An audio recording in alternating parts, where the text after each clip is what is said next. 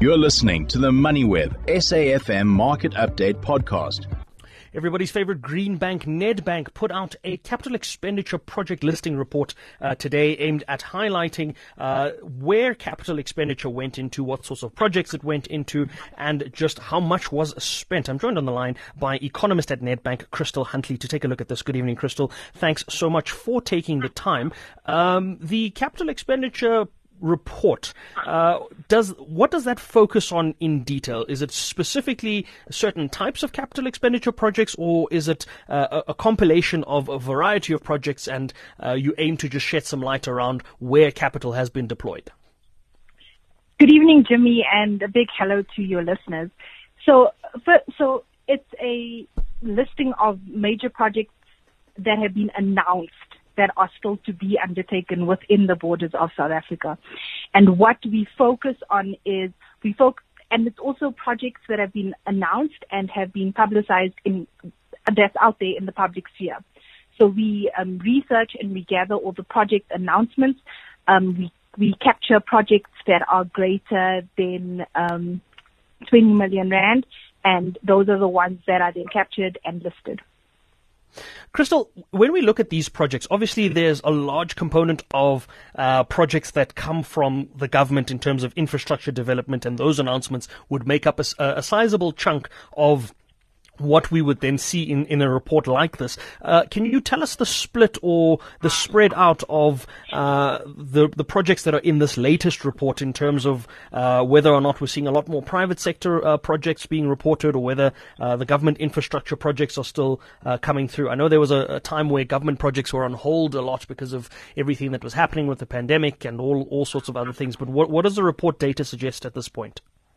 So what we're seeing is that private sector projects, announcements from the private sector, that has dropped considerably.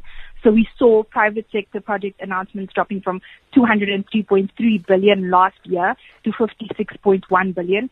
And the last time we saw a number this low was back in 2016, when it was projects worth 58 billion that was announced. You're absolutely right in the sense that government projects have dominated project announcements for 2023. These are up by 55%.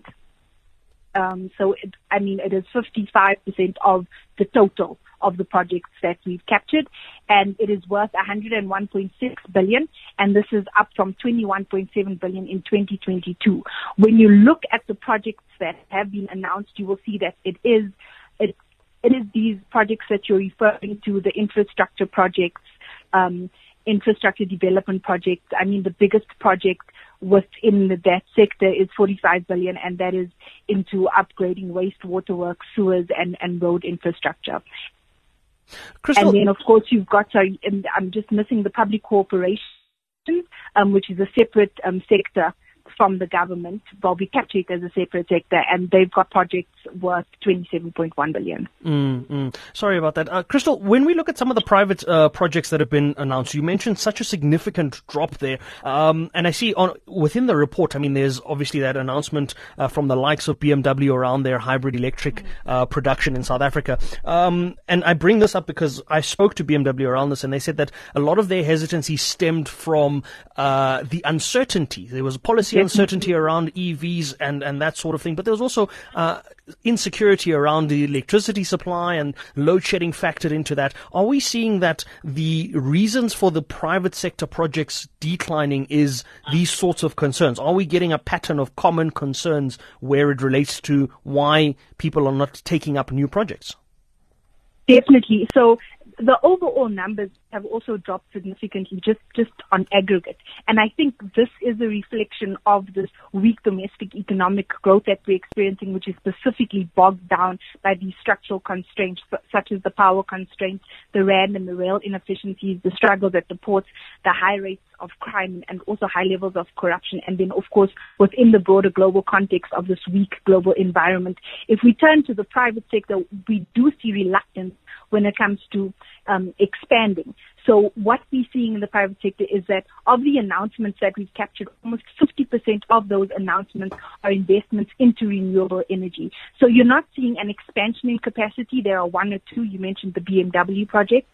But rather you see private sector responding to a dire state of affairs, and it's more so producing given the lack of power, so to speak. So there's an investment on the renewable front, and it's more so that companies can continue producing, and which obviously comes at the opportunity cost of expansion and also investment into other productive efficiencies.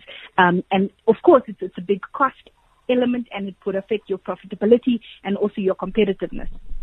Now, Crystal, the big question that remains unanswered is how does this know that from an asset management or an investment point of view, these infrastructure projects do yield some sort of return? And obviously, given that they are capital-intensive projects that typically take longer to come to fruition, or number one, but two, when you're seeing that these projects might potentially be taking longer to complete, is this still affecting returns for investors? And I think of the likes of the PIC that are invested in these investments on behalf of the public. So there would be a direct correlation between the drop in investment and, of course, your investment returns. Another important point to note about our capital listing is that, as I said, it's announcements. So these are projects that are yet to come into fruition. So some of and we're likely to see it coming through in 2014. So another thing to note is that companies might even decide to not undertake the projects that they have announced. And it's because of the environment. So when it comes to the return on your investment, there's also concerns surrounding whether or not you follow through with the investment. Obviously, those concerns are nothing that we want to hear at this stage, and we hope that we get some good news next week when we get our budget speech. But we'll leave it at that. Crystal, thanks so much for those insights. That's Crystal Huntley, economist at Nedbank, sharing with us the latest insights that Nedbank put out in their capital expenditure project listing report for 2023. You've been listening to another MoneyWeb SAFM Market Update podcast, uploaded weekdays at 7 p.m. For more MoneyWeb podcasts, go to moneyweb.co.za or the app, and follow MoneyWeb News for daily updates.